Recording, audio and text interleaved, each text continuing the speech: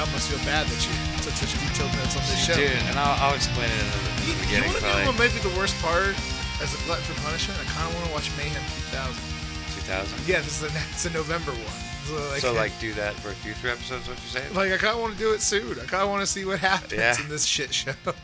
Yeah, I guess we'll have to see how good this one ends up being, because, like I said, Be this was a interesting. grind watching this. Well, Josh mentioned watching Mayhem 2000. I think we were talking about Scotty Steiner. And Josh mentioned, like, I'm watching Mayhem 2000. Like, and I was like, we're actually watching and reviewing Halloween Havoc. So I was like, do that. And he just moved, so he's been short on time. Gotcha. Been a busy fella and all that jazz. So I was we'll have to looking- get him on to talk about shitty wrestling at some point. Or good wrestling. Or whatever. Yeah, I mean, we should throw some shitty wrestling in there for sure. But We did. That's what we're doing today. yeah. Should we tell them about it? Yeah, I guess with that said, welcome to Ohio WrestleCast number 29. 29. I asked Yeah, today. we I don't. made I sure. didn't know. I didn't do the research myself. I asked Mark to look it up to see which episode we're on. Oh, yeah. But it was. We did avoid the 15, 20 seconds of us going, "Shit, what is it now?" Yeah. So we did dodge that at the very least. But we still did take the 10 or 15 seconds to talk about how we remembered. So it's and pretty that's much the pretty same. good. Now it is November 1st as we're sitting here recording. Yeah. But you're still in the spirit. This is, since we're watching Halloween Havoc We 2000 are. in this one, just spoiler alert. Let's go. I figured this is technically- the title. Yeah. Yeah, but Yeah. this is technically our Halloween episode. It is so our I was like, I Halloween might as well episode. dress up in my go-to costume. That's your go-tos. That's what you do yearly. As we're getting Kinda. older, man, there's less and less Halloween parties. Like, I don't know. I think that was like a 20s thing where, you got the girls got to dress like skeezers and we got to get drunk and try to see what we can do. Because it's Yeah. 30, like, now, granted, I had a busy weekend anyways, but like 37 years old, I'm like, I don't want to go to a Halloween party. Like, that sounds like a lot. No. Doing a lot of Jello shots and regretting my life the next day. And I don't need that. Yeah. No, I'm not much of a party guy anyway, but I guess a No. Halloween party makes it a little more fun for me, so I'm kind of on the opposite If you end. can't do a costume, I'll tell you the most classic one was Jeff doing Dog the Bounty Hunter. Yeah. Jeff doing Dog the Bounty Hunter. Josh was Beth with the blonde wig and balloons and a shirt. Wow. Me, I got the easy route. I just wore a backwards cap and like a black shirt and blue jeans, and I was Dwayne Lee. Alex Cetera was Leland, and we So you guys had the whole crew. or no, he was Youngblood. He was Tim. He was the brother. And what we could do for the shitty ponytail was we actually took a mop and braided some strands of a mop and then taped it to the back of a hat. Wow. And we did this, and then we actually rated everybody's Halloween parties that they knew was happening. So people would invite us to the Halloween parties, and we'll be like, "Yeah, we'll see what we can do." Like Yeah. we each had separate ones. Like I went to Parfell's, which happy birthday, Chris Parfell. You ain't gonna, Oh, you're not gonna watch this or listen, but happy birthday to you anyways. Happy birthday, sir. But so like I was like, yeah, we'll tell Parfell, we'll go to his, and then you guys tell this guy, yeah, maybe we'll see what we can do. Yeah. That sort of thing, and then we would crash it and bust in like Dog the Bounty Hunter. Put on a fucking show. We put Parfell in cuffs. His dog was trying to attack me, so I sprayed him with Axe body spray as my pepper spray. Chris Reynolds Axe was there body dressed spray. as Jesus, and then Jeff was just selling how excited he was as dog to be there in the presence of Jesus. I bet. No, that's how it's done Halloween style. Haven't done that for a while. I believe it. No, I couldn't tell you the Need to last run time. that back. It was fun. Do So- dog the Bounty Hunter again. Oh, yeah.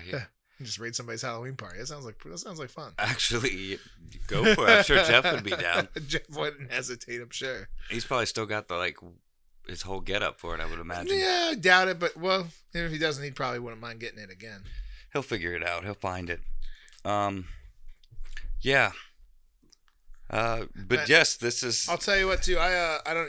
Are you a What We Do in the Shadows fan? I am. I actually saw Yeah, a so- picture of you wearing So that if you shirt. had a toothpick available, I could be Jackie Daytona Oh, shit. for you, and I not. don't have Well, toothpicks. then I'm just a common vampire, That's too and I'm bad. not a human bartender. Yeah. You'd be able to tell who I was. My disguise is no. No, good, so. I tried to give you a heads up a little bit. I was a little too late. I but, was working, pal. I was coming from work today. I as get it. as I At least, normally do. okay. With me doing it, we at least put in half You the got the effort. festive, and I'm half Jackie Daytona, human bartender. Yeah. So we'll take it. We'll take it. All right. But yes, I love that show and I love that shirt. Too. Oh, what a great show.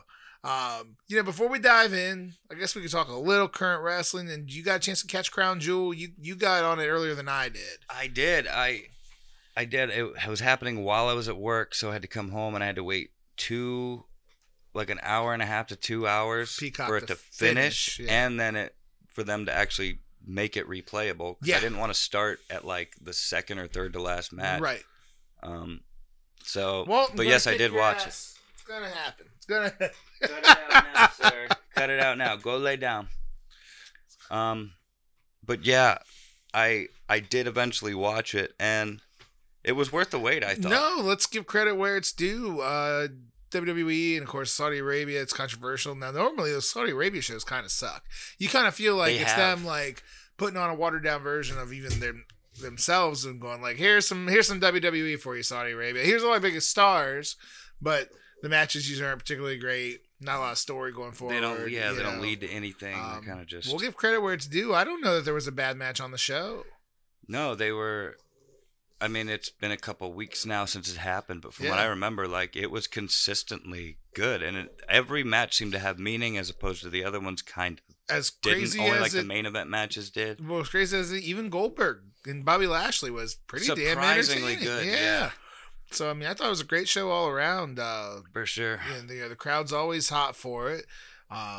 I wasn't sure who it. I honestly thought it was Anderson Silva was the karate guy with the turban coming out for the. I wasn't sure who that was going to be. They're building this guy up, but playing he was a Saudi karate expert, silver medalist or something. So it was a big deal to that crowd, and they popped for it. So even sitting at home going, "Hey, I have no idea who this guy is," but it was a big deal to that crowd, which made made it feel cool at home as well. So this guy's on one today. He really is. Is he sticking around?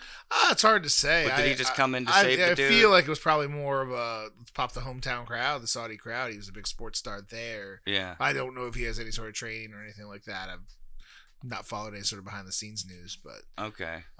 But good matches all around. McIntyre Big E was good. Reigns and Lesnar finished thoroughly entertaining. Like I said, it's all kind of a blur to me now. I'm trying to remember things I enjoyed about it. I remember there was a couple flubs in the women's match, 3-way match. Yeah. And it's always weird them wearing like the t-shirts and It's stuff. true.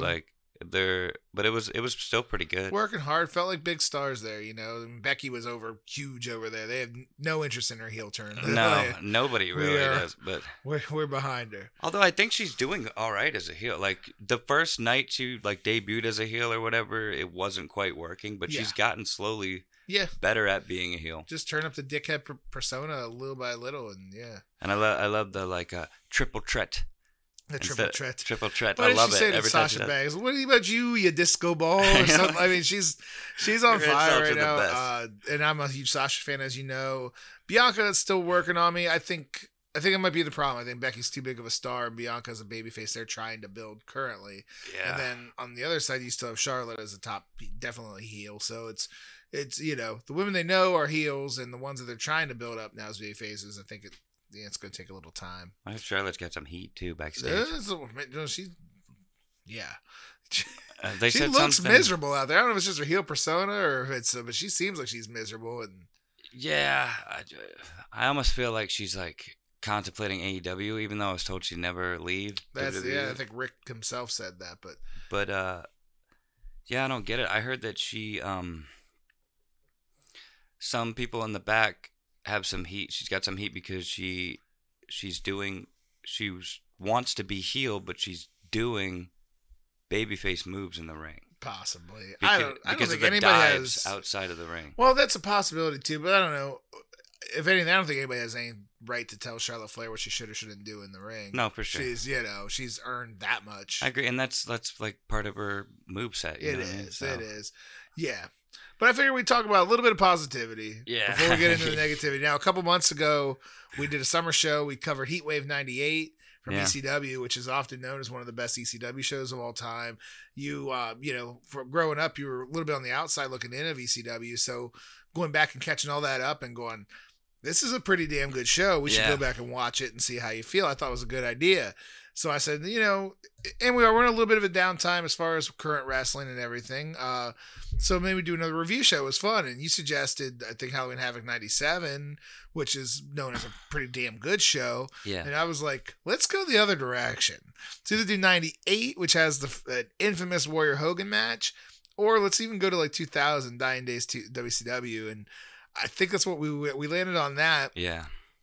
And I think we can talk about not only this show, but briefly touch on because it could be a whole episode of its own, but just how fast WCW rose and how fast it crashed. And because you're going to see some numbers in just a 2-year span of how quickly things got sideways there. And when you think about Nitro was in 95, so call the rise, really call it about 90, even 94 with Hogan going in if you want to, but 94, 95 was when WCW started rising and from, being a legitimate player. Yeah. So for 95 and this being just 5 years later where they're basically on their way out. Yeah. And think about what happened to WWE 5 years ago. It feels like yesterday. Like everything's, as the machine runs, it runs fairly smooth, a little up, a little bit of down. But they went from their highest peak in like 96 NWO to this in 4 years. That's wild. And back then it felt like a lot longer. It didn't feel like, looking back, it's only 4 years. So 4 years is a long time, but not as long as it felt. Not in the grand scheme of things. It felt like a whole decade. AEW has been around for 2 years. So if AEW was, as doing great by most people's standards, and then was crashed and gone in about 2 years, would be, in the same amount of time, would be about this arc. Yeah, which is right, wild when you think about it. Because it was kind of a slow fall over time. Walter, chill. But this might be a noisy one, guys. I'm sorry. Yeah, I guess so. We got some upset pups today, and they're all moody or something. Even Lenore's like, this is some shit. It's the day after Halloween. After Halloween. We'll see what the moon's looking like. And we're talking about Halloween Havoc 2000, so maybe this is all on us. Yeah, maybe we cursed this episode. It's a possibility. So before we get into the actual show, and again, we could probably talk longer about this at some point, but this is just a perspective of how quickly things went downhill for Halloween Havoc. So in this show, it only had 60,000 pay-per-view buys. It did have a live crowd of 7,582. It's hard to say how many weren't papered. And it had a $212,000 live gate. Now, this is just 1 year prior, 99, which late 99 WCW wasn't good at all either. But this is 1 year prior. They had 190,000 buys. So you went from 190,000 buys to 600,000 or 60,000. Yeah. You only had 30% of your fan base interested in buying a pay-per-view 1 year later. That's insane, dude. And if you want to hear something seem crazier, 98, where they were rolling still in 98, made some questionable decisions here, but this is Pete Goldberg and everything. Yeah. They had 310,000 buys. So 310 to 190, so you lose 120,000 people in a year. But 190,000 buys, that's more. This AEW, I think, commonly gets about 100,000. I know it's a different era now with there's pirating and it's just a different era altogether. Yeah. But 310,000 to 190,000 down to 60,000. So 250,000 buys, people buying pay-per-views were gone in 2 years. That's insane. Dude. And I'll tell you, you want to know where they went? I'll tell you where they went. WWE. They went to WWF because they ran No Mercy 2000. Cool. Now this show was it's a damn good show. Now 2000 WWF is kind of peak, it's Attitude Era peak. Yeah. So this is highlighted by Rock versus Kurt Angle for the title. Austin was coming back from his neck injury and he was taking on Rikishi. Okay. There's a hidden Triple H versus Chris Benoit kind of gem of a match on this show. But we mentioned, so peak WCW did 310,000 down to 60,000. This show, No Mercy 2000, 550,000 buys. Mind you, this isn't one of their big 4 or 5 pay-per-views. No, this wasn't SummerSlam, it wasn't WrestleMania, it wasn't Royal Rumble. But back then, that's like 1 million. And I mean, it's huge numbers. And when you figure most of us probably weren't allowed to get one pay-per-view a month, and if we did, you had to choose one. You were going to get 2. You're not going to get so. Shit. You're choosing, and the choice was obvious here in October of 2000. I mean, I chose WWF in that year, probably. I think you had to. Well, now that being said, I didn't watch any of this stuff. That being said, kind of going back, I've never seen the show before, and so I'm thinking like, I flipped maybe a little bit to Nitro, realized it was pretty bad, and you get to Raw, and it was tough to go back. So that being said, I'm like, maybe there's something we missed. And if you there's a great book called The Nitro Book by Guy Evans that has in-depth reasons on why WCW crashed. And mostly it was because AOL Time Warner merged and they didn't want wrestling on their programs anymore. Because the funny thing is as bad as the ratings were, it was still way better than anything else they had on TV. They just didn't want wrestling. So I'm thinking to myself, maybe there was some decent stuff in here. There's some young guys. Maybe they're working hard. Maybe there's some good stuff in here. Yeah. Maybe, the product wasn't as good as it used to be, but maybe it was better than we remembered. And spoiler alert, it wasn't. No, not at all. There's people I never heard of in here. Like the whole first half of it are all people I never really heard And of. I think that was I mean, I knew like I didn't know their names, but once I saw them, I was like, oh, that's actually this guy in the future. This guy, Yeah, and I think we talked about this before, and I know it was an episode we're talking about NXT guys where they're bringing them all up at the same time, and I mentioned how it's a bad idea. It's great to get new talent. You got to keep your talent fresh, but if you throw all the new talent at once, it's like, wait a minute, I got to learn all these guys. Yeah, I got like no, give me one or two, or a feud or something where. Okay, it's this is interesting. I like this guy. I want to see more of him because I'll tell you, like, we only talk about the opening match, Jindrak and then Sean O'Haire. Like, you look at a Sean O'Haire and you go, we might have something here. Yeah. This is a guy I could be interested in. Like, but he's with a new partner. He's with they were against established guys, but then when you're with a whole bunch of other guys that are pretty much no names. Yeah. Well, it's just another no name. This no name looks a little bit better, I guess. Yeah. Well, I mean I guess we want to just dive into the first match since we started anyway. We'll jump in. I'll even say one of the first notes I got before the match, I said the logo for the show sucks. Looks like a JCPenney's catalog or some shit. Like it was a terrible logo. I feel like this whole event was kind of built around selling the game that they were advertising the whole time. The Backstage Assault. Which was a terrible game, by the way. Was it? Oh, yeah. God, yeah. I didn't even know it existed until I watched this. So Here's interesting fun. So you might think, though, it was the EA Sports made the game.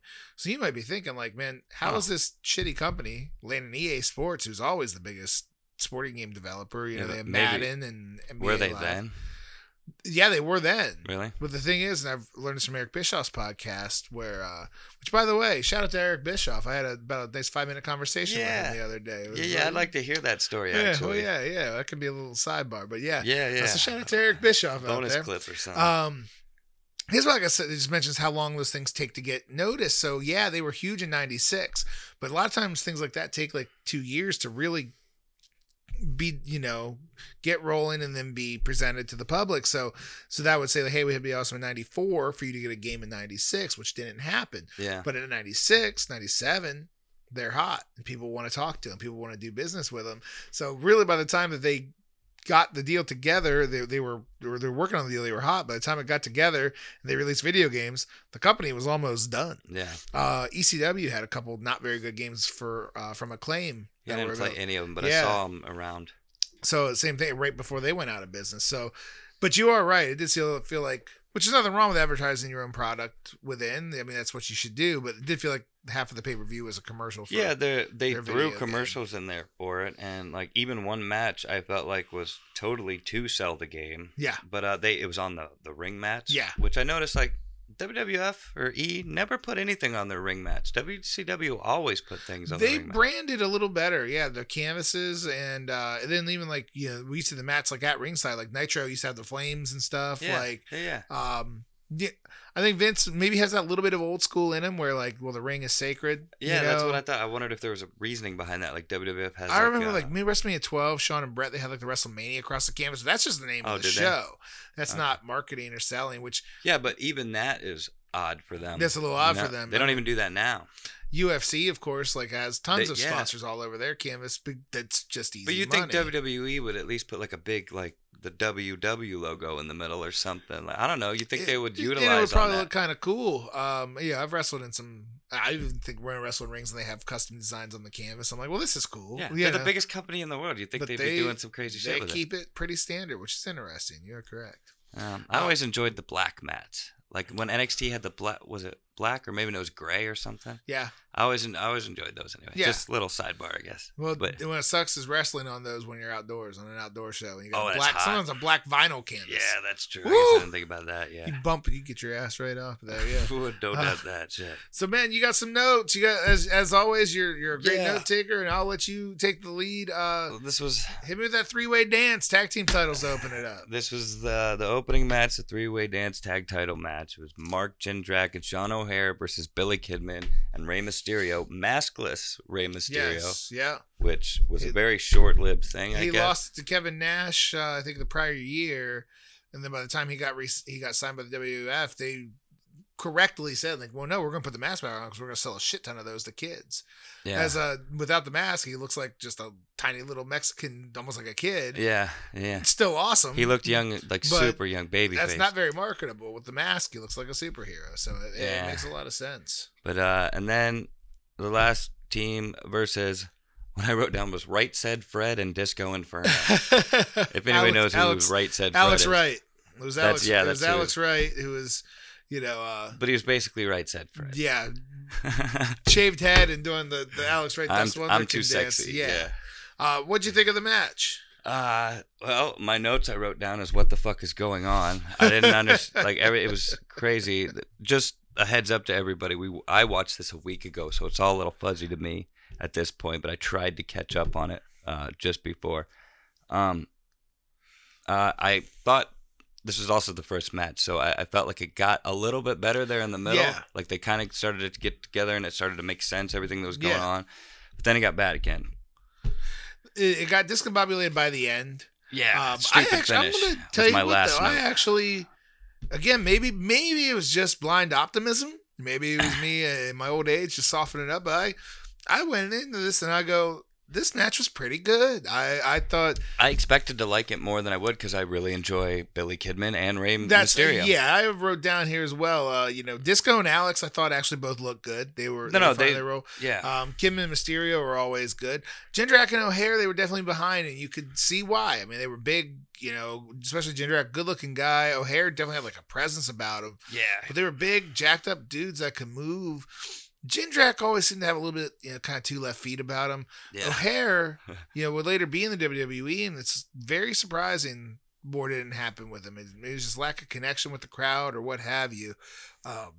But in here, with guys willing to bump around for him, and they were willing to bump around, yeah, I actually thought it was pretty good until, the finish was discombobulated. Yeah.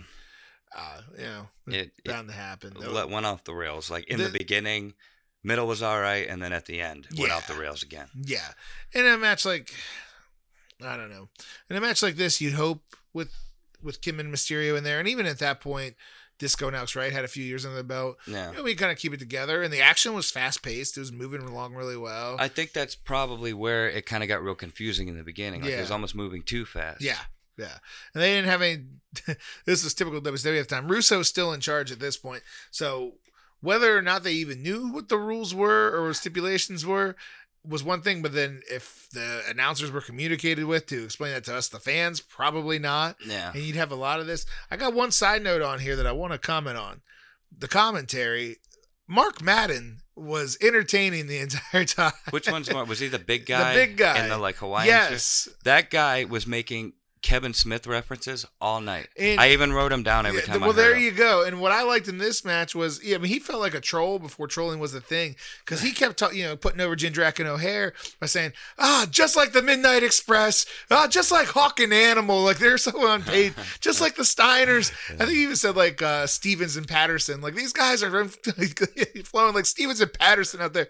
Like it's so over the top on how much he was praising those guys, where it's like, it's fucking entertaining. Like in this case, them being heels, where he was trying to guess to be genuine. But it'd be even funnier if he did it to a babyface team that he didn't like as a troll. Like, oh look, theyese guys are so good. Oh, they're the next Hawk and Animal. Look at them go. Like, I thought it was hilarious on a show that didn't have a lot to keep me truly entertained, except for the bad entertainment. Mark Madden was on point. No, I enjoyed the commentary quite a bit actually. I'm pretty sure I have.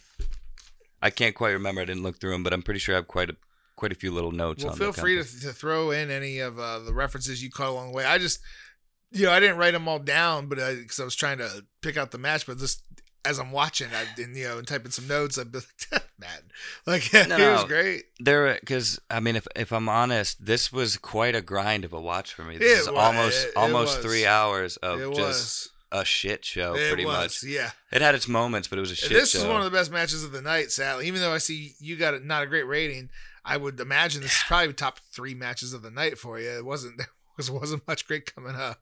Yeah, it was probably up there. I couldn't tell you right now, but I did try to do my A, B, C, D ranking, but it was all so bad that I'll I tell just you what, stopped going after the first one. forward, whatever you can remember as you look back, give the fans what you got. So All right. what do you got for I this gave one? this one a D. Okay. And if you But- get to F and F minuses, and we can go F minus later, because some are going to earn it. So, All right, okay. and I'll tell you one that probably is going to earn it right here is the next bout. You had a hardcore title match. And now, mind you, this is 2000, and WCW was probably last to get in on the action. ECW really did the extreme, and then WF did the hardcore title, and it started with Foley, and then even Big Boss, man, were kind of taking it seriously, and then they got silly with it, but at least it was kind of fun. This wasn't either. This wasn't good. This wasn't very extreme. No, This I didn't wasn't know. very fun. I didn't know either one of the Yeah, people. it was Reno versus Sergeant AWOL, who is also known as the Wall. His name was That makes sense. his name was Malice in TNA, where he was signing, and he actually passed away really, really young. I think it was Oh, really? 2003, 2004, so not long after this. I'll take the lead on this one, I guess. Neither guy was over. That's one of the things you notice right away. Like even the opening tag match, the crowd knew Kidman and Mysterio were behind them, and the crowd knew Disco Inferno quite a bit, and were at least participating in his stuff. So you got guys that were over in that match. These guys just, man, the crowd didn't care, and my God, did it go too long or what? You figure, give me 5-6 minutes of these two guys hitting each other with crap and give me a finish, and I'd go, well, it wasn't great, but it wasn't offensive. This is kind of offensive. It just took forever. Beating just dudes walking around the arena, hitting each other with shit, and nobody cared the entire time. No, this is the match I thought was basically just a long commercial for the video game. Yeah. The video game's called Backstage Assault. This whole match was a backstage assault. Bro.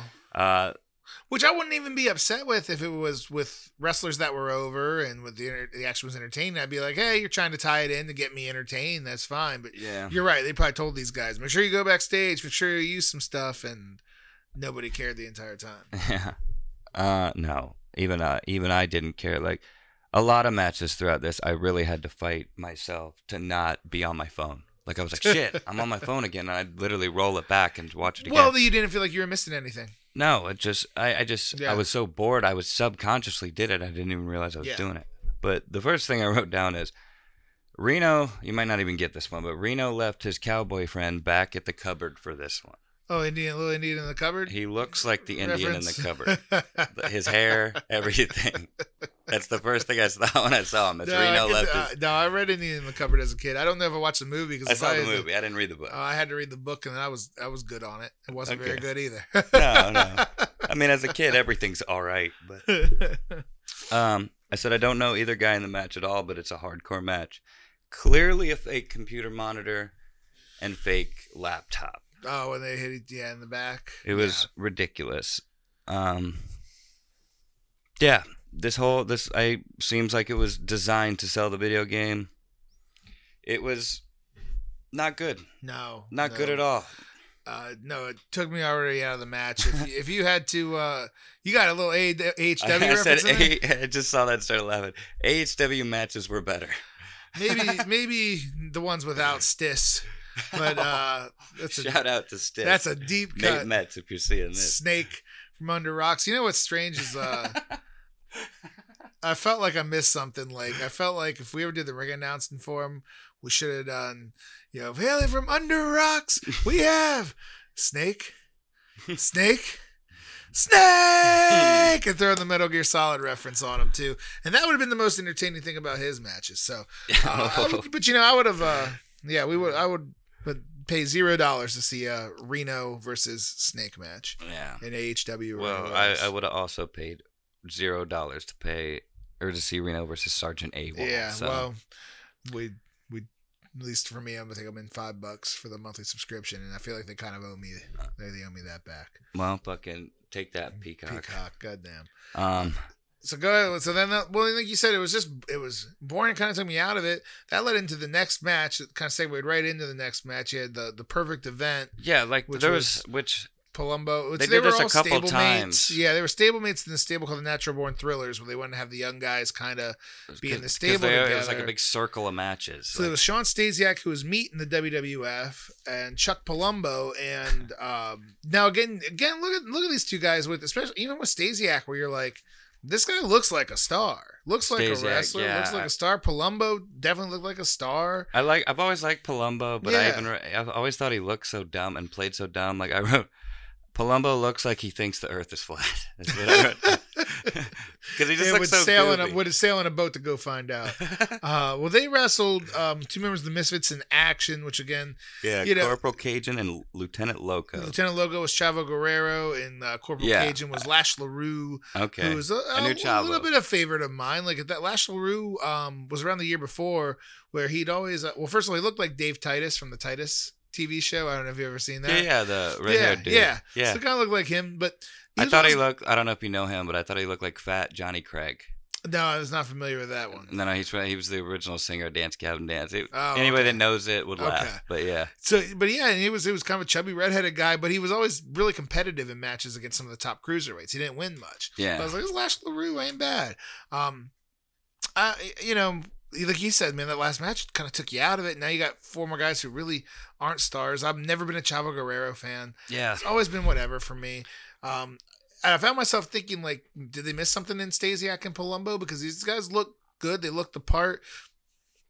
They worked hard.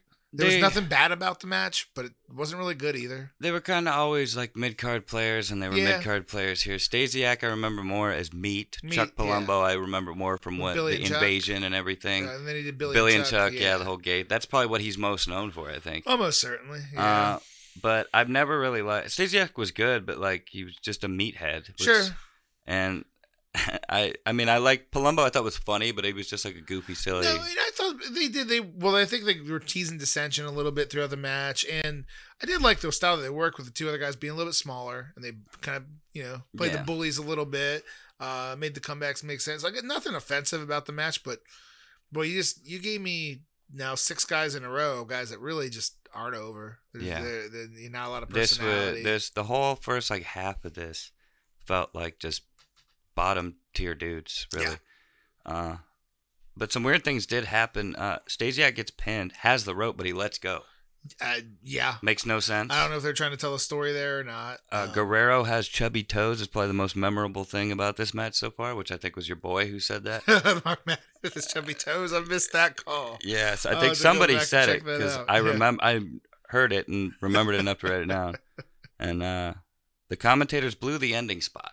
I mean, it looked like nobody knew what was going on there at the end. Yeah. And again, so you got a match where, I mean, again, I'll give the credit. The guys worked hard. It wasn't like they're half-assing it out there or anything. Yeah. But the finish didn't seem to make sense, and the announcers didn't seem like it made sense to them. And with all that, so now and the baby faces were over. So, sometimes people, I think, try to be too cute.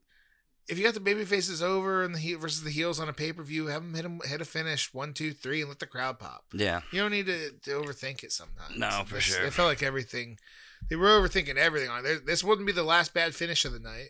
No, it would not. But yeah, that's all I really had for that one. Nothing to write home about either on this one, which was, I'm going to say about most of these matches tonight, if not all of them. No, well, yeah, I'll tell you. Here's going to be the high mark of the show, at least for Mark. This is the best part of the show is coming up next. Oh, absolutely. Go on ahead. This is the top 2 moments of the show for me. Possibly match of the night purely for one reason, and that is Conan and Tigress versus Shane Douglas and Tori Wilson. So it's a mixed tag match, but I'm sure if you've been listening to the podcast this long, you can guess why this was my favorite match of the night. Tori Wilson dressed as Wonder Woman. Before it was cool to dress as Wonder Woman, by the way. I don't know what's cool or what isn't cool, but I know Tori Wilson in about anything in this era or today is something that I don't mind being on my TV. Yep. And it's almost like she gets better with the age. My Lanza looking good in that Wonder Woman costume, which I guess we do this podcast for me to share some of my own side stories. So go for it. My buddy, I guess we haven't seen each other for a long time, but there's a wrestler by the name of Scotty Saber who was from, I believe, Uricksville, Ohio. So not far from here. And not at all far from Pittsburgh. It's probably like an hour west of Pittsburgh. Okay. And him and Shane knew each other from that. They were both, he would call himself friends with Shane Douglas. So in this era, they were doing a lot of syndicated shows like WCW Worldwide and WCW Pro, stuff that wasn't Nitro and Thunder. And they would a lot of times need local guys to do it, and Shane would usually ask if he could bring Scotty along because Scotty's usually a really good worker. Okay. And then he was actually, his name was Scotty O, and he was in, we'll have to maybe try to pull it up. He was in some of the very last, like 2001 WCW episodes as in like a cruiserweight tag team. But so Shane would bring him in to, do job matches, but get a nice little competitive match out of it. And Scotty told me one time, he goes, "So I'm working with Shane. We're doing kind of up and down the road." And I would say, "Hey, you think we could do a little something with Tori tonight?"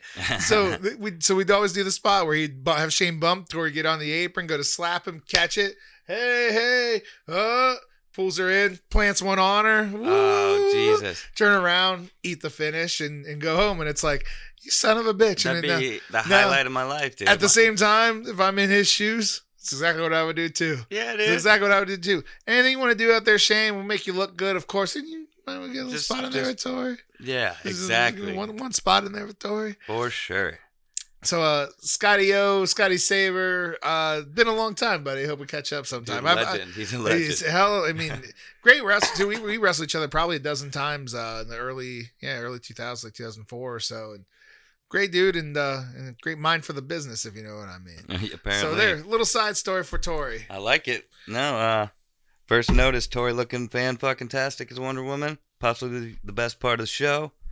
The commentators laugh at how bad Tigress and Tori are. Well, they have no idea idea how to wrestle. Yeah, they were the worst. They have no idea how to wrestle. It wasn't fair to them at all to be out there in a wrestling match. They have no idea how to wrestle. Well, they tried to tell a story earlier in the night of Conan being out with Mysterio and Kidman and got jumped by Pullman O'Hare and Jindrak and all those guys. So where he got jumped and got laid out, but it really didn't, he got stomped on in the ring a little bit, so it wasn't even that badly laid out. And they tried to kind of tell it as, it was franchise's plan all along. So it starts off 2-on-1, franchise and Tori Wilson against Tigress, and again, neither lady knows how to wrestle. Yeah. Conan comes back out to the ring. He sold his injuries for maybe 10 seconds, and then it was just a regular match. Yeah, for sure. But yeah. I next note goes right along with it. I said nothing about this is believable. No, nothing at all. I also wrote down Little Nature Boy won the match. Yeah. I can't remember. Robinson? Charles Robinson? Robinson, yeah. He won the match with the Tori spot of the night. But it was just awful. Looking at Tori was the only reason to watch, really, is what I wrote down. Yeah. So I got, the franchise I actually put, and this is just for the next, punchline of it, but franchise looking good. Franchise, would kind of go up and down, in weight and everything, but I thought he looked good here. He looked like he was in his prime. And then I put Tori Wilson looking really good. Absolutely. And then Russo didn't care about the wrestling. He wanted the characters out there. He had no interest, of a good wrestling match. You could tell because Tigress and Wilson both looked good out there. They both had natural charisma for what their roles that they were doing. Yeah. But there's no wrestling ability, and it didn't matter to what Russo was presenting, which almost could be fine if they kept the match down. I said, tag Conan while he was already in the ring. I saw that. Yeah. And I said, none of this matters, going way too long. You can tell these poor girls have no idea what they're doing. Now, I felt like Douglas go ahead. Sorry to interrupt, but yes, they looked like they had no idea what they were doing, but they were also the only two that looked like they gave a shit about what they were doing. That's what I was going to say.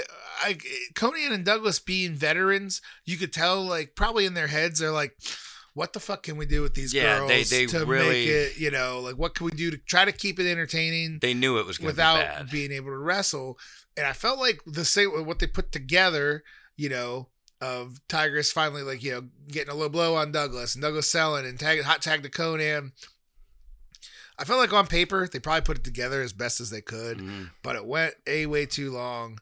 And it was involving girls, poor Tori by the end of the finish, just looked like she had no idea what was going on because she probably didn't. Yeah. Conan got the pin, got a decent pop. So I will say at least the characters involved were over with the crowd. Yeah. So for that reason, I wouldn't go all the way to an F. It would be hovering in that D to D minus because the action was not good at all. I would imagine in the moment too, at the time, if we were there in 2000, it might have been a little better because we might have been a little more invested in it or something. Right. But might have been cheering just because it was over. Does not have the only replay value it has is Tori a Wilson, nice view. Wonder Woman, and there's tons of replay value involved there. Yeah. And then after this, I don't even remember what the promos were, but they must have been bad because all I wrote down was terrible promos. I wrote down a couple promo notes and nothing here. I didn't write anything in here, so I don't remember what it was. I know that kind of Chronic promo in here, which is really bad, but I don't remember who was at this spot in time. Yeah. But I do remember the next match, which, bless your heart, you wrote it down as a First Blood match. That's not what they were calling it. The DNA First Blood match is what I wrote down. I added DNA later. I was DNA like, match DNA? as one of these two men are, Stacy Keibler's baby's father, which I wrote down. If you had if either had the opportunity to be a candidate, you're already a winner in my book. Absolutely. Stacy Keibler is her and Tori are kind of like neck and neck for greatest of all time, maybe. When it comes to women, not wrestlers, but just like hottest women of all time in wrestling. Yeah. But I wanted to say one good thing about the match. Again, our boy Mark Madden comparing the match to Magnum TA and Tully Blanchard. Jesus. Because at that point, I think that's him just trolling. It has to be. Magnum TA and Tully Blanchard had one of the most famous First Blood, I Quit matches that you've ever seen. And he's like, this is as great as Magnum and Tully. And I'm like, oh fuck, he's awesome. Because it wasn't good. I would imagine. I've never seen it, but Buff I got Bagwell, David Flair. Yeah. DNA. Buff was over. Buff was over with the crowd. Was he? Buff looked good. They were popping for him. Oh, they were, but I just didn't know how over he was. Yeah, at the Buff time. was fairly over. Poor David Flair just looked like he didn't know what he was doing. He looked about how I remembered him too, just kind of always like Awkward, flustered and flushed. Took a good ass kicking. Yeah. I mean, you can say that about him. He wanted to be Shane, kind of, is the way I felt. What I've always heard is that he didn't really want to do it all that much at all. And then as he was in training, he most definitely got pulled out of training way too early. Yeah. Because they're trying to hotshot an angle because he's Ric Flair's son. He really didn't do too much actual wrestling. It was just all... It was all Buff kind of beating stuff. the shit out of him. Yeah. Taking a beating. And Buff technically gets the win. Makes him bleed. I think he hit him with a chair or ran him in the post. I don't even remember. Lex Luger running. Lex Luger running in to... I don't know if that was I can't remember if that was the finish or not, but I had that written down is what I looked at. And then, it wasn't good. It wasn't good at all, folks. Lex Luger running in. We have Buff getting the win. Where then after the match, David Flair attacks Buff. Runs him in the pose where Buff does not get color. He does clearly fake blood in the mouth. Yeah. Where David now gets a blood sample. And I said they're trying to collect blood, but all they needed was saliva, hair, whatever. Not enough for me to even care. No. To think about. The most memorable part for me was there was a snoochie boochies from the commentator after the DNA sample. There you go. So that's the first Kevin Smith reference I remember in the show. You got something out of it. Buff Bagwell isn't funny. I wrote that down. Obvious cut job from David Flair. Yeah, one of them rolls under the ring, comes out with a very bad cut blade job. But that's pretty much it. And I wrote down the Lex Luger run in. It was not good. No. You could see turn on Buff, but I guess they were they were partners a couple months later, I remember, sadly. So none of it mattered. No. That's I think what I've wrote it down on here and we keep none of this mattered. No, none of it really matters to me at all anyway, because I was never a WCW guy, so I don't remember any of this. Well, when I whatsoever. say that, it doesn't matter if it doesn't matter to us watching as it had no relevance where to does anything. The story go? Am I interested watching it back? Something I don't remember watching. If it would interest me now, it definitely would have interested the crowd then that either dropped $30 on the pay-per-view or bought a live ticket. Yeah. And there wasn't. There's just you're not interested in what's happening here. The stories suck. The characters suck. Most of the guys aren't wrestling that hard. It's just bad. Yeah. You could tell they were dying. You could definitely tell WCW was dying right here. And they were throwing this together. It's as best they could, probably. But yeah. But you know what wasn't dying? You know what's not going to die is the big bad booty daddy, because he's up next with a promo. Scotty Steiner, I wrote down, everything negative about this show is gone. We're back to the 10-star show. For a brief moment, it was 10 stars. For a brief moment, Scott Steiner, in all of his lunacy, brings the show back up, refills the health bar. We're back to 10 stars. And the girl interviewing, Pamela Paulshock, looking great. I don't remember. I'm sure she did. I can't believe this must have been one of those moments where I failed and looked at my phone or something. Watch it back for Scott Steiner promo. I remember the promo, but I don't Pamela remember the Paulshock girl. looking good.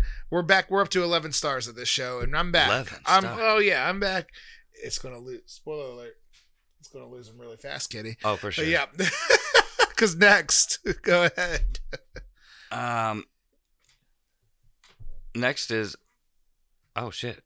Did I skip a match here? No, we talked the first blood match. Oh, Mike Sanders versus the Cat is Yes. what I have next. Yeah, okay, I see what you're doing here. Above average, top of the B list, Mike Sanders. That was his gimmick. This was WCW Commissioner 3-round kickboxing match. Because why not? Yeah, makes no sense Because to why me. not at this point? So yeah, for the commissionership at WCW on the line between these two bozos. First note I wrote down was very, very clearly bullshit. Yeah, Mike Sanders looks like stupid Randy Orton. that's fair. He looks like dumb Randy Orton. Man, Mike Sanders, I thought would have been a pretty good manager. I really do, like, because he had his promo. I like kind of the old school promo, just cutting on the crowd. I can't remember. Did he have kind of a Southern accent? Yeah. Y'all are too stupid. That's probably what made him sound stupid to me. But not that people with Southern accents do, but it can come off. No, but it felt like kind of that Memphis, like sort of old school Tennessee style wrestling, like where I'm like, if he doesn't get physical because he doesn't look physically imposing at all, like, hey, maybe we got a little something with the guy. Yeah. I got a note there. Ian Gallagher from Shameless was your referee. Yeah, tonight. I said ref is old Ian Gallagher from Shameless. That's what he looked there like. we go. That's what he looked like. We got the same note. Yeah. Oh, did you actually put that down? No, I wrote it down. Yeah, that's awesome. Yeah, Ian Gallagher from Shameless is the referee. I thought you read mine, and I was like, oh, he saw that. But no, that's crazy. Dude. Yeah. That's what he looked like. Ian Gallagher out there refereeing, and once I paid attention to that, the match became more entertaining to me. Yeah, that's what I was looking at. So they had Cat kind of just poking and peppering him and messing. Because Cat, I guess, legitimately was a world-class kickboxer. Yeah. That's how he got his job, I guess. No, they were selling that, Eric too. Bischoff were friends. And the Cat, if you ever go back and watch 2000's Cat, some of it's laughably bad, but the guy was very entertaining on the mic. Like there's a real charisma about him. Yeah. If you watched The Wrestler, he actually played the Ayatollah at the end. Did he? Randy the Ram's opponent. Yeah. I need to watch that again. I haven't seen that in a while. Ernest the Cat Miller. So the Cat had a lot of charisma. I actually thought Sanders had a lot of charisma. Neither one was going to wow you in a wrestling match, and then it was honestly even worse than this faux kickboxing match. Yeah, I my last note there after the Shameless thing was this is just stupid. No one in the crowd gives a shit. Not at all. I said the thrill is distract Ian in the franchise. It's the Cat with a chain. That's right. Where beats the 10 count, but then he brawls outside with the franchise and somehow gets counted out of the ring in a kickboxing match, and Mike Sanders wins. Yeah. Again, so we talked earlier, it's not going to be the last bad finish, and this one was bad segment, bad match, quote unquote match, and just bad finish. I think I wrote this down somewhere. I can't remember what it was, but I felt like a lot of these matches just didn't have rules. Like they're like which maybe they're trying to borrow from ECW, but ECW made it fun. I didn't know if that was like something that has to do with Halloween Havoc. It's like every match is real lenient or something. No, it's just it's they never Russo called booking it of no one cares, bro. Nobody cares about Russo, the rules, right. bro. See, I should have remembered that. That's all. No, it didn't have to make sense to Russo. No, Russo would throw shit out there on paper and again overthink it, try to be too cute. And then, we'll have this guy run in. Well, why isn't it DQ? Nobody cares about DQs, bro. But they do. They clearly do. No, and if you're going to cheat, you got to make it count, which in this case they tried to. They snuck the chain in for him to punch him. Yeah. But then he got counted out of the ring in a random fight with the franchise. Yeah. I don't get it. No, this whole thing made no sense to me. Man, I thought the next match was going to... Well, first of all, we get a chronic promo. All I could write down was, it's not good. Not in a fun way either. No, at least, the Scotty Steiner promos were so over-the-top ridiculous where, it was entertaining. That's hard to follow. Chronic was Brian Adams and Brian Clark, better known as Crush and Adam Bomb.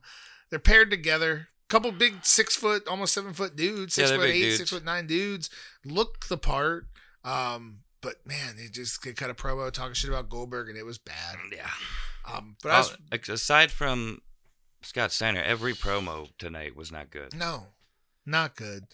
Which again, if you're not going to focus on the wrestling, you should at least focus on the promos and make them count. And they were not good. Even like all the little graphics and little videos in between were like cheesy and just bad. Just bad. They're way too bad for 2000 standards. For sure. Yeah. They all look like video game bullshit in between. You know what I mean? Yeah. And I don't know if it was lack of a budget, or if they're just half-assing or what, but it was all bad. Yeah. But next match is Mike Awesome versus Vampiro, which is a very different Mike Awesome from ECW Heatwave 98. Episode 27 out now, everybody. Mike Awesome looked awesome. Same ring gear, though. Well, now he's dressed up as that 70s guy. Yeah, but he had the same ring gear he was wearing in Heatwave, or it looked just like it. Yeah, but you're right. This was not nowhere close to that level very of different a match. How familiar are you with Vampiro? I know a bit about Vampiro. I remember he had a feud with Sting. Sting, yeah. And that was only earlier in 2000, where he was much better even then, just a few months prior. I thought coming out of this match, I go, okay, here, all the undercard, all the crap was there. Now we got some bigger characters. Mm-hmm. You know, Mike Awesome, even the 70s guy, was a pretty dumb gimmick. Yeah. But he looks the part. Yeah. Vampiro and his entrance sure as shit looked the part. We're like, okay, we got some stars. Yeah, Vampiro I always thought was cool. Yeah. And he wasn't bad in the ring, but he looked cool. He looked cool. And normally he wasn't bad in the ring. This was fucking awful. Yeah. Well, this was really, really bad. Yeah. Go ahead with what you got. I wrote down very different Mike Awesome. Vampiro takes out a security lady. Yeah. I remember when they threw him into the crowd. He just kind of got thrown into a security lady. Yeah. And she takes like a bit of a tumble, I think. Yeah. Could use that security lady here because the fan's about to jump in. Yeah. Oh, that's right. Fight goes into the crowd. Fan jumps in and headbutts Awesome. Gets his ass. Gets the shit beat out of him. Fucking ass beat, dude. Good. Yeah. Yeah. Yeah. Probably the best part of the match. I said Vampa attacks him with Mr. Fuji's cane, but we also got more crowd brawling, which we had the crappy hardcore match earlier. Yeah, but it was just Buff and David Flair doing whatever the fuck they were doing. Yeah. So you're already kind of tired out of it, and not one of it was good. This wasn't any better. No, I wrote down, did they have any plan at all for this match? Because they were literally just kind of walking around doing stuff. No, it wasn't good at all. As if it was just all on the spot. Crowd brawling. I said Stevie Ray on commentary is not good at all, but at least kind of entertaining. So I like the commentary. I'm trying to be positive here. So we got chairs involved. There's a bad Van Daminator where he throws the chair, tries to kick it in his face. Yeah, yeah. And I said we already had a hardcore match. These guys are more over characters, but still, it's overkill and it's not great. Vampiro, I have wrote down here, looks like a star. He's definitely had better matches. I remember being a fan of his, but he looks terrible in this match. He looks like he was either blown up, lazy, maybe high, which sounds terrible to sounds terrible to comment, but he's been open about having substance issues before, and he just looked like he had no interest in being out there, and was sloppy every which way they go, blown spot off of the top. The white face paint probably doesn't help his look either. It just automatically makes him look sickly and shit. Well, at that point, he was actually the lead singer of the Misfits. Was he? I know Misfits, they were involved with his gimmick at one point. He was lead. Now this is, of course, a bastardized version of the Misfits. Yeah, this was the Jerry only Misfits. By 2000, but he was actually lead singer of the Misfits, so he looked kind of like a rock star, which is he fine. fits the gimmick, But man, what a bad match! No, it was not good. I had Stevie calling out. No one ever said this is hardcore rules. He says it's live, so the commentators don't know. Yeah, they kind of blew the whole match. You gotta tell your commentators, hey, this is what we're doing. This is what I want you to get over.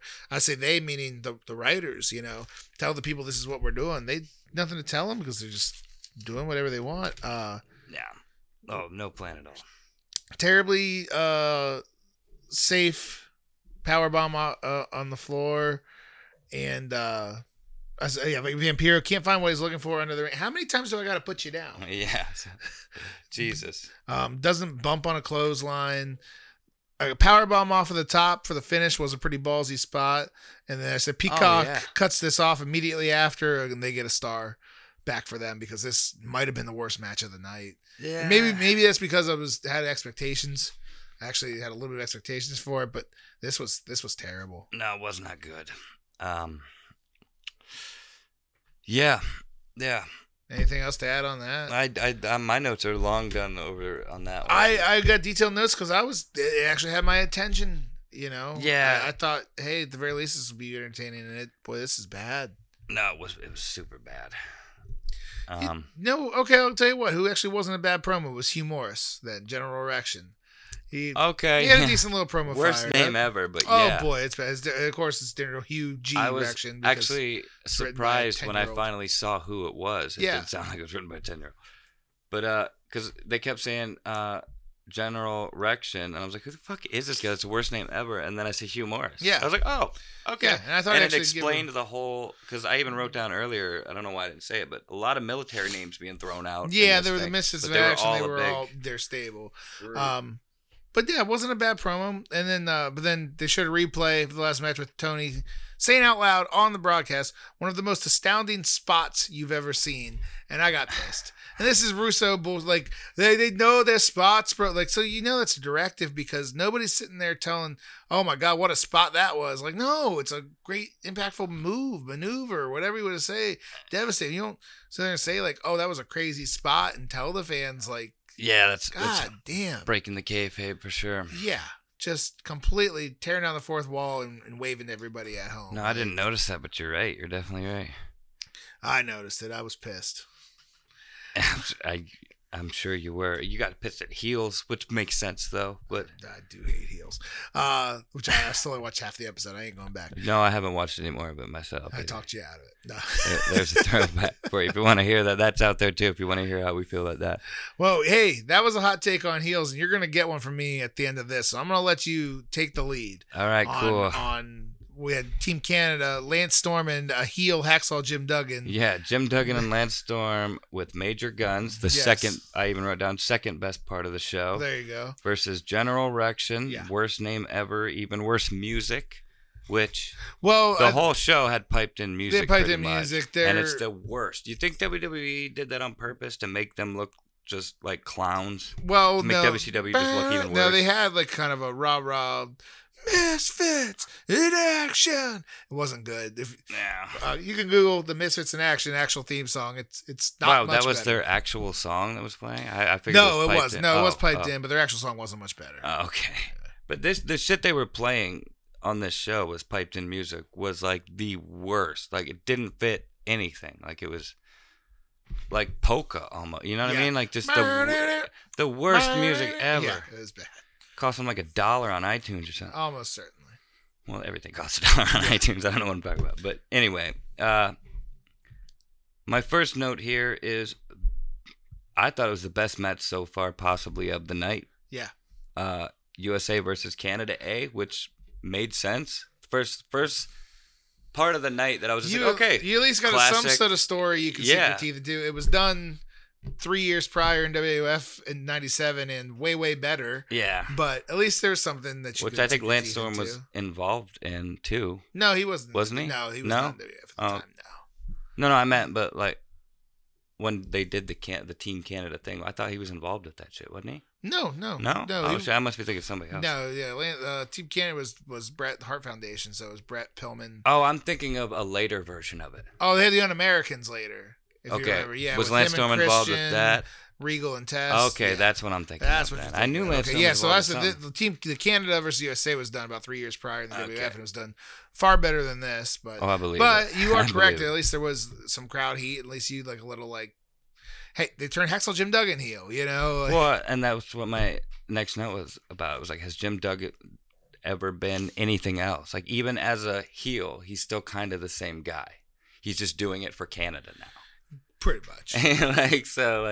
That's his heel turn. It's just like now I'm doing it for the opposite country. Yeah. But I wrote down here, even in shitty 2000 wrestling, the fans were pissed that Hacksaw was anti-American. Like, well, of course, yeah, he was kind of a hometown boy. You know what I mean? For the country. No, I do have wrote down also that he has a pretty good pile driver in this match. So I'll give Hacksaw a little bit of credit. It's a pile driver and all Hugh and pretty fucking good. So Them pile drivers kill me every time, dude. I still, to this day, like, they baffle my mind how people don't break their neck. They make your neck sound like mine, yeah. I believe it, dude. We got a fly, fat ass fly from the commentary. Another Kevin Smith reference. Yep, and Madden would call that every time, actually, for Morris, yeah. Really? Yeah. Okay. Fly, fat ass fly is the moonsault. He would call it out every time. Okay, I like it. I'm a huge Kevin Smith fan, so that's obviously because I'm noticing all this shit. That was Mallrats, right? With fly, Bob dressed up as Batman,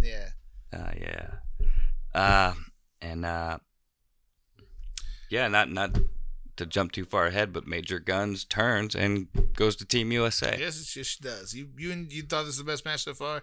I'll say it all together. Well, it wasn't really the best match, but like it was so far it made the most sense. Yeah, like it was the one that I could buy the most. You know what I mean? There's a little bit of steam behind it.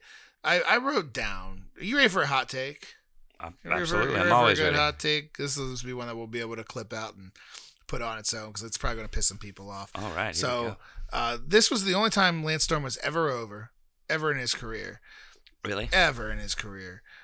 You not being a old ECW guy, and then maybe you were a smart fan a little bit later, but there's a lot of contingents out there who'll sit there and tell you. Evan Wiley will tell you that Lance Storm was the best wrestler ever, like the best in-ring wrestler ever. Well, I always remember him being a really good wrestler. Lance Storm fucking sucks. Yeah. God, he's the fucking worst. I enjoy Lance Storm. I didn't give a shit about him that much, but I never thought he was bad. What makes a good wrestler is to make a good wrestler because you can throw a nice high leg lariat, then Lance Storm's fucking great. But other than that, this guy fucking sucks, man. He's only over in 2000 WCW, which is the worst era of any company's wrestling like ever. It's the only time he was ever over. He did the whole "Can I be serious for a minute" shtick, which best thing he's done. That's it. Looks like a wrestler. Give you that too. Always came in good shape. But I got it wrote down here. He's technically sound and he's smooth. Nothing ever felt real for him. Nothing ever felt real like he was actually in a fight, which is what pro wrestling's supposed to be. If you're a great wrestler, you still should be wrestling. Something should maybe be a little bit of a struggle, or when you're throwing strikes, you should make it at least look like you're trying to hurt the guy. Sometimes the strikes are going to look good, sometimes they don't. Yeah. You should at least have the aggression on your face if you're trying to hurt the guy. So nothing ever felt real with him. I have wrote down here. Okay, I can. Worst chops I've ever seen. You gotta weak ass punches, no aggression, looks like a tool bag, so it's probably why people don't like him. Hacksaw was better here, getting real heat. He was never a good in-ring worker, but he was always over. Like, Hacksaw was the only one they were even fucking reacting to. They're pissed that he was a heel. He was the only one like working the crowd too, and they're pissed that he was a heel. Lance Storm's just in there fucking wrestling smooth and throwing shitty punches. Like, fuck Lance Storm. He's the life of me, and he never had one match, never had one promo that anybody would ever go, oh my God, you got to go back and watch Lance Storm do this. But again, he's even still today in 2021 regarded as like, oh man, he's such a great in-ring worker. Who the fuck cares? Yeah, no, I mean, I was never like, blowing smoke up his ass or nothing, but like I was fucking. I never hated him. That's all I was saying. I remembered him not being terrible. I do. He's worse than Christian and Cody. Way worse. I guess you paid more attention. Way fucking worse. Because at least those two tool bags, like they look like tool bags, and they probably are tool bags. But so you hate Lance Storm more than Cody. I hate him worse. Yeah. Wow. Cody. Jeff Jarrett. No, I like Jeff Jarrett. Oh, Cody. You just use him as an insult to Cody. Yeah. Cody, at least is playing the part. At least what he thinks he's doing the stuff right that he should be doing to get a reaction. He just fucking sucks and people don't like him and it's the wrong reaction. But at least he sells and has the demonstrative, facial emotions of like, I'm in a fight right now, or I'm pissed right now, or I'm concerned right now. At least he has that. Yeah. And at least when it's time to fire back, he's going to come with some punches, that actually look like, hey, I'm supposed to be firing up right now because I'm in a fight. Yeah. I just think overall I just don't like him at all. Like, I don't think Cody sucks as much as Lance Storm fucking sucks. Like, that's just everything wrong about pro wrestling. That's a guy that goes to wrestling school, can do all of the transitions, all of the stuff they teach you and how to do it and be safe, and does all that fine, and literally nothing else. Okay. No, like I said, you probably know better than I, because I wasn't paying attention enough to really like noticed all Well, that. I hope this fires. I'm sure you're up not wrong. I hope this fires up the internet fanboys. Me too. Throw all the hate his way, guys. In the comments I'm gonna send this and shit. directly to Evan just to get him riled up. All right. Yeah, Lance Storm is the fucking worst. Well, there you have it, people. Lance Storm is just the fucking worst. Moving on. Well, then you should be real happy about Major Guns turning on him and going with Team USA. There you go. Get the fuck out of there. Go film your porn videos with the Americans, Major Guns. Appreciate it. Bada boom. First of all, Jeff Jarrett calls Pamela Paulshock a blonde slapnut. So, that got a star again for me. I said I think we're in the negative 100s at this point. Okay. But calling her a blonde slapnut in his promo, hey, I was a fan of that. He told her not to piss him off. He tells everybody not to piss him off. What did I write down here? So next match, we got... Whoa, okay. My first note here was it's Sting versus Jeff Jarrett. Versus old Double J. Yeah, my first note is Sting, much like Jarrett, is not a fan of Jarrett, but apparently you don't hate Jarrett. I thought you did. No, I knocked him much. Well, I've listened to his My World podcast, which is excellent. That guy's got a story to tell. Okay, I've never listened to it. No, I liked him even more probably as Cowboy Double J and the country singer Double J than anything. Really? Like, yeah, his match with Shawn Michaels, the In Your House, July '95. I'll preach up and down as one of my favorite matches. Maybe top 10 of all time. No, I never. You got a top 10 Jarrett. match of all time in my book. You're doing all right. I'm not gonna have the hate for you. Gotcha. Lance Storm has not one match in my top 1,000, so there's a big difference. Shockingly enough, he's a Hall of Famer, which I never thought would ever happen, but it happened a couple years ago. Double J. Yeah, this was a weird match. It was very, very weird match. I feel like they probably put most of the budget on this match, I would think, just with how much was involved. They had a lot going into it, and I still don't even know how. I guess the match and all the stuff that happened is more memorable than if they would have just had it was interesting. 12-minute match, in between the ropes, and that probably would have been fine. I'm not a big Sting guy at all. I never really got into him. I always thought he looked cool. I was a big fan of the Crow. He was never like really bad in the ring, and neither is Jeff Jarrett. Yeah. Both guys were veterans and know what they were doing. So I'll go over the points, and you kind of chime in, see what you think. So yeah. I'll start with more crowd brawling because it's easy, and that's on it. And this is it's lazy. That's what it is. Like when you say, "Well, let's do a little crowd brawling," because you don't really have to work, you don't really have to sell, you don't have to bump, you don't have to run the ropes. You just try to get the crowd involved and everything. But it's the fourth time tonight now. I mean, come on. In all fairness, the last review we did, Heatwave, there was a lot of crowd stuff too, but it was much better. It was much better, and I don't know that there really was. I remember the main event was tons of wild crowd brawling. Now there was wild spots throughout the night. I remember there were. Taz and Bam Bam were all over the place. That was a big time crowd. There was a match prior too where they were all over the place. Well, the tag match with Van Dam was all in the ring. Awesome and Tanaka murdered each other, but it was all in the ring.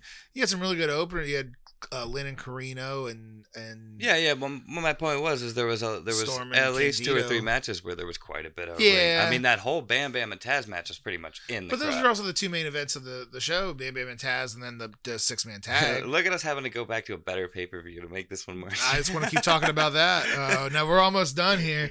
But this was at least the first one that we considered one of more main events. Like these guys are big stars. Yeah. Well, Jeff Jarrett wanted to be a big star. Russo wanted to be a big star. He wasn't. He was coming over from WWF in the 99 where he actually might have been at his best was the Don't Piss Me Off, putting chicks in the figure 4, Jeff Jarrett. Introducing Deborah. Yeah, that was pretty fucking good. Yeah, no, that's the Jeff Jarrett I remember most. So they got him to WCW, thought they were getting a big coup, and immediately pushed him into the main event, and he just felt like he didn't belong. But nobody really did here. So we get apparently maybe there's a backstory of watching, if you go back and watch prior Nitros, which I'm not going to do. No. Of Double J trying to get into Sting's head with bringing out all the old school versions of himself. Jarrett really didn't do much this match. No, Sting would beat him up, and then they'd send out an old school version of Sting. So you get Jabroni dressed up as old school Sting, gets the crap beat out of him. Yeah. The Wolfpack music hits, which is the top 5 moment of the show for me. I have a lot of notes for this one just because of how much is going on. There's a lot going on. So Weird OG Sting impersonators. So then Tomato Face Sting comes out, also gets the shit beat out of him. Yeah, Sting pretty much says fuck Jarrett and just starts destroying all the impersonators. And Jeff Jarrett you don't even see for a good few minutes. No. Go ahead. I just said third, Sting Imposter seemed like a botch and he was delayed. Well, Like music was playing for a minute for like probably a good 20. I didn't even get to the third one yet. I got Jarrett hitting Sting with the baseball bat, and it bends over top of him because it's a goddamn wiffle ball bat. Yeah, that was fake. And it looks like shit. Yeah. But yeah, he's destroying these impersonators. Yeah, back in the ring. They actually a little bit of a decent match going, and then the lights go out. There was Chris Harris was dressed up as the Sting from underneath the ring. Yeah. It pulls him down. At one point, a lady clearly says "fuck you" to Jarrett. Like they're next to the. Oh, he's got it coming. She's right next to it, but like they didn't edit it out. But she's clearly just like "fuck you" right to Jarrett's face.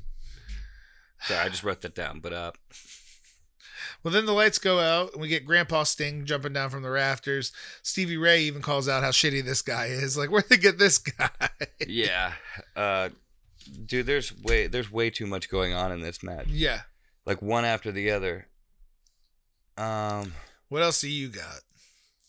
Fuck, dude, you're way ahead of me on here. Oh, okay, you did get a lot.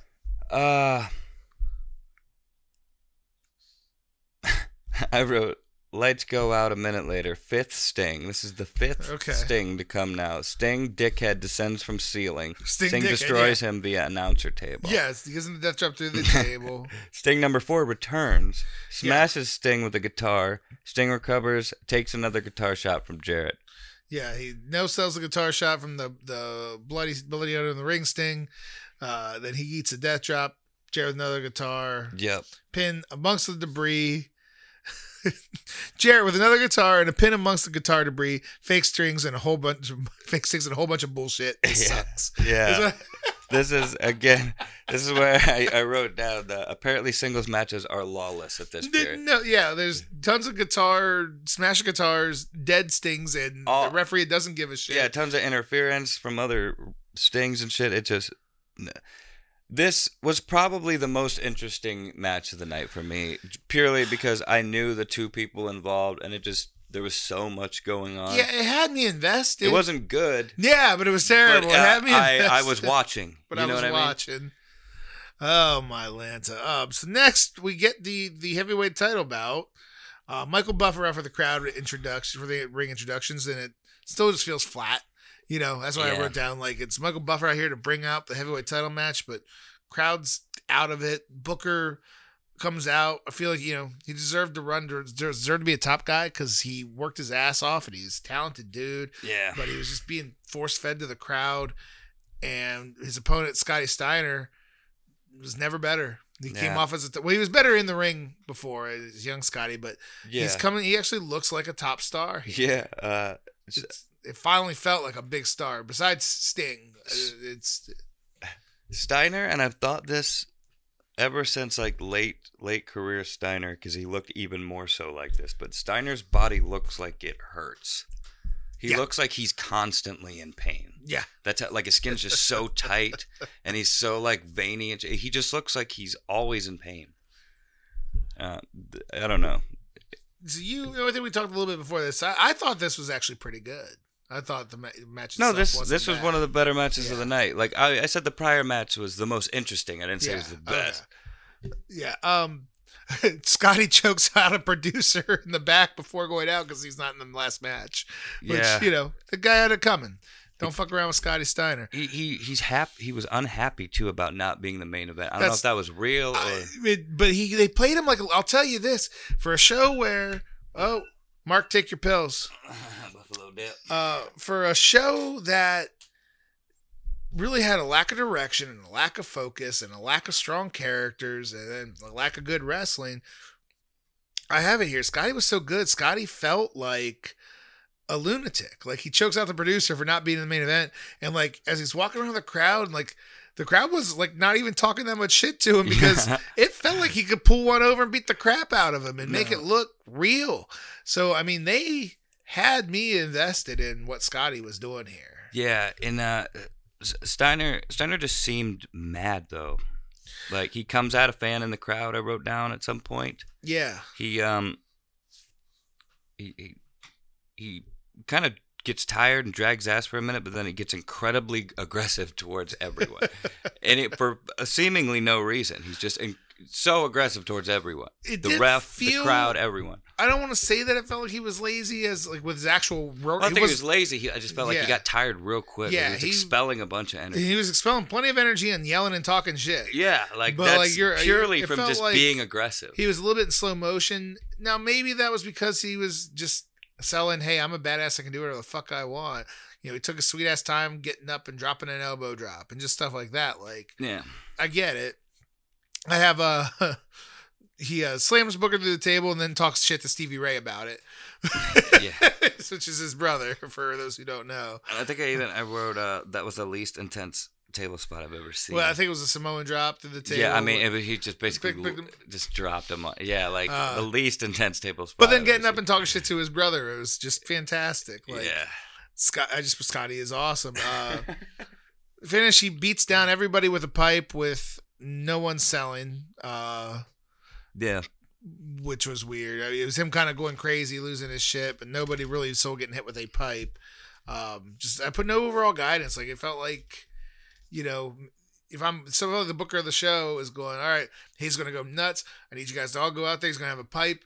Look, and I would tell you fucking sell it. Like, he hit you that pipe. I want you to stay down. I want everybody to be dead. I want carnage around. Yeah. And they just kind of got, like, hit with a pipe going, oh. Yeah. And went back to try to stop him again. Like, no. Yeah. It was another shitty finish. DQ finish on Scotty. Was a better work match than most of the matches of the night, with a real fucking character that's over, and just ended with a fart in church. Yeah, it really did. You got anything else to add on that? I mean, I got a little bit. Starting with the pipe shit, he destroys people. Attacks the ref, places upside down in the corner, and then the next word I wrote down is "dick smear to Little Nate's face," because. He did. Steiner recliner attack, second referee.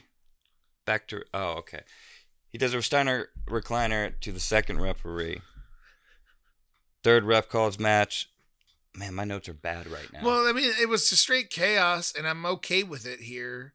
As he's beating the shit out of referees, beating the shit out of security. But again, they should have all been laying just dead, a big wake of carnage, and it just didn't happen that way. There was. Steiner basically just loses at the whole second part of the match, pretty much. Just goes apeshit. Yeah. Well, we almost made it, pal. We almost made it. We're here. Also, no. Oh, we got more. Stevie Ray doesn't even try to save his brother. Yeah, interesting. I mean, I guess... He barely even talks trash to him. He kind of just watches. Yeah, which, probably would have been better in Newsroom not to be out there. Just if you don't want him to be physically involved, if we're like, we don't want to bring Stevie into this, then all you have to do is be like, listen, this is going to be a little much. I'm going to go watch this from the back because I know I'm going to get up. I'm going to get antsy. So just peter out would maybe be a better idea, but you're right. No. Because otherwise, because Stevie Ray was a wrestler for a long, long time. So, no, I remember. So you could even say like, man, I don't know, that guy's crazy. I don't want to get in there. But like, you don't want to pussy yourself. You don't want to. That's just not smart. Maybe he wasn't getting paid to fucking do that shit either, I guess. They were all getting paid way too much for this show, I'll tell you that. I believe that. You ready to take this thing home, pal? Yeah. This last but certainly not least, the 2-on-1 handicap elimination match. What'd you say? It's up there for the least. Oh, no, okay. Maybe, all right. I stand corrected. No, it wasn't. Mike Awesome and Vampire is the least, but yeah, this isn't good either. Go ahead. Goldberg versus Chronic. Brian Adams and Brian Clark. Yes. Which I kept getting the Brians confused because I didn't know either one. It didn't really matter. So I just started calling them Brian 1 and Brian 2, Good enough. Yeah. They were playing up a story the other night that Goldberg was injured and might not be able to wrestle. And I mean, yeah, that's so again, right. You know what they're going for, but again, who cares? And you did it with Conan too tonight. And of course he wrestled. Of course he was fine.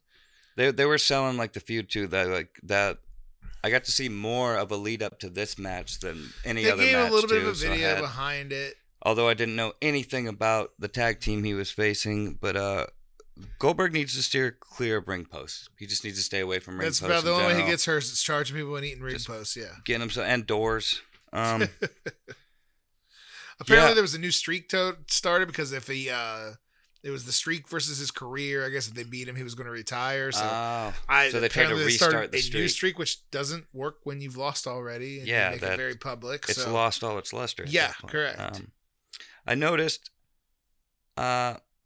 singlet and pad tan lines on the Bryans. Okay. They had incredibly visible tan lines when it came to their pads. Yeah. Their singlets, everything. Like there were white lines around each part of them. So you think they just spray tan the shit out of themselves while they're already in their gear? Yeah, that's what I mean. Like, are you in the tanning bed in your fucking gear or whatever? I don't know. Maybe that's a weird thing to notice, but it was blatantly obvious. The first thing I noticed about the match, Goldberg gets destroyed.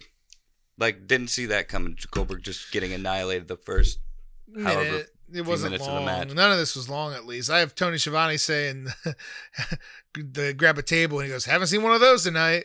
So just calling out the bullshit on their own show. They set it up in the corner and shit. Yeah. But I remember them destroying him for quite a while, actually. I thought it felt surprisingly longer than I expected. I thought it felt pretty short, to be honest. Well, I mean, by the time the finish happened, it was done pretty. I thought it was done in less than about 5 minutes. Maybe I'm just used to Goldberg matches today, and maybe this thing felt long because we've been watching a shitty show for a long time. I watched this in a couple pieces, but this, I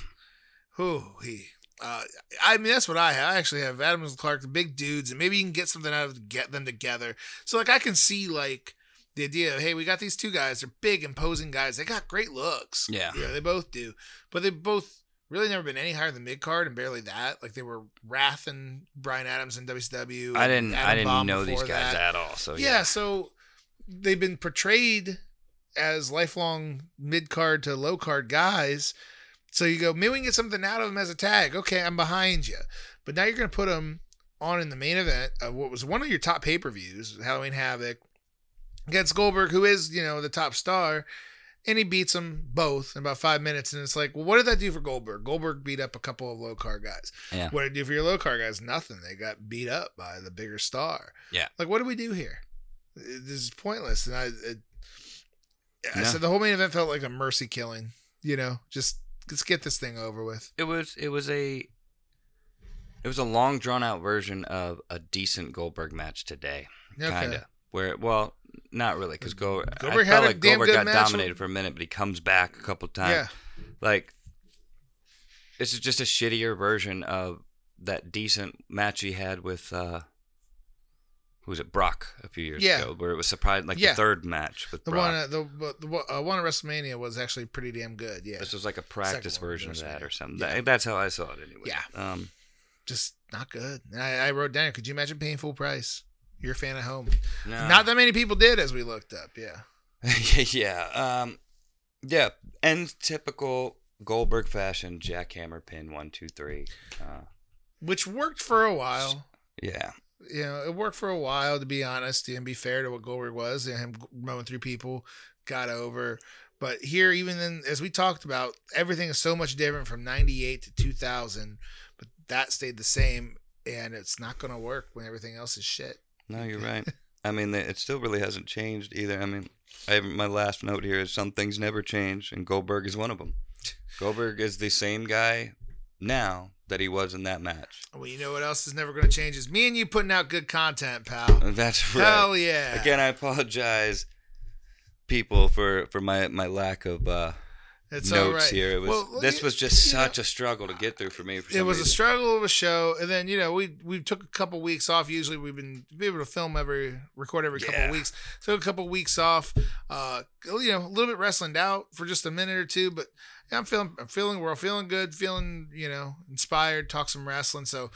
We need a couple more topics, and I guess I don't mind saying we could take to the comments. Anybody on the Facebook page, YouTube page, you got any ideas? Reviewing the shows is kind of fun. We did a good show. We did a shitty show. Yeah. So, we can review more shows.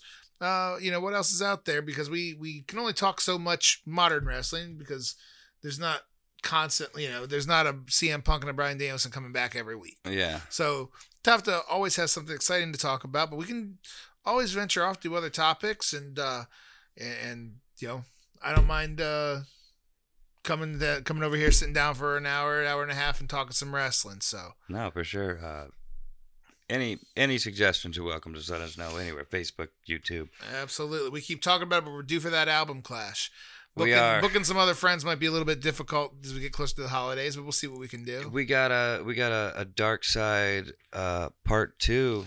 Season 3 part 2 episode to do as well, because I just finished that up for the season. I haven't watched the steroid trial yet. No, I just watched that last night. It was pretty good. I watched the XPW last night. That was a very interesting episode. Yeah. The Luna one was pretty good too, I thought. Yeah, as we mentioned before, they do a great job on all that. So we only got half of a season now as opposed to an entire catalog, but it's something we can touch on. We can throw it in there like a beginning or bonus clip or something. Yeah, you know what I mean? absolutely. Absolutely. But yeah, I guess unless there's something else you want to add there. No, we'll finish up, do a little housekeeping just because I should have hit at the beginning, but as I always say, if you ever get a chance to go check out an independent wrestling show, especially if you find tickets for $10, maybe $12, you should It's always a good time. I the last time we were here talked about my double shot weekend. I wrestled out in Ashland, Ohio with ASWA. Actually wrestling a couple tag bouts out there. Awesome crowd, awesome setup. Just everything felt old school, but in the right way. Nice. And it's just a professionally great run organization out there. Jimmy Lee, the Living Nightmare, does an awesome job out there. And the very next day then, on a Sunday afternoon, while the Browns were playing, we still packed the house out in Beach City for Power Slam Pro Wrestling. Hell yeah. And it's a totally different organization, and it's a totally different vibe, too, as Jimmy Lee has been doing this for a long, long time. The folks at Power Slam, we're actually celebrating our 1-year anniversary coming up November 20th, and we are back at the Holy Trinity Church in Massillon, Ohio. They're bringing in the Cowboy James Storm, and the Beast Man will be there as well. Beast Man returns. So we are bringing in some heavy hitters to put on the first anniversary show. So you got... WrestleFord, a group that's been around for over 20 years, doing a long time, to a group that's just now finished up their first year. But with these guys, man, like they're so passionate, so dedicated. A lot of times when a start promotion starts, like there's just gonna be a lot of growing pains along the way. You got to establish your brand, you got to establish your talent, you got to establish your vision, and you're probably gonna lose a little bit of money along the way because it's hard to get all that going at once. Yeah. So I was happy to be a part of this promotion, and it's less because I know for a fact it's going to be great, but it's more I trust in the guys. Chuck is the guy that I trained with, and I met his partner Brent, and they're passionate dudes. They're willing to take some advice and some criticisms and just keep continually trying to make a better product. And so again, on a Sunday afternoon, which is a weird time, running against the Cleveland Browns, they packed the place. I had an awesome match with a young man named Mr. Crummels, who's one of the top trainers up at Mega Championship Wrestling.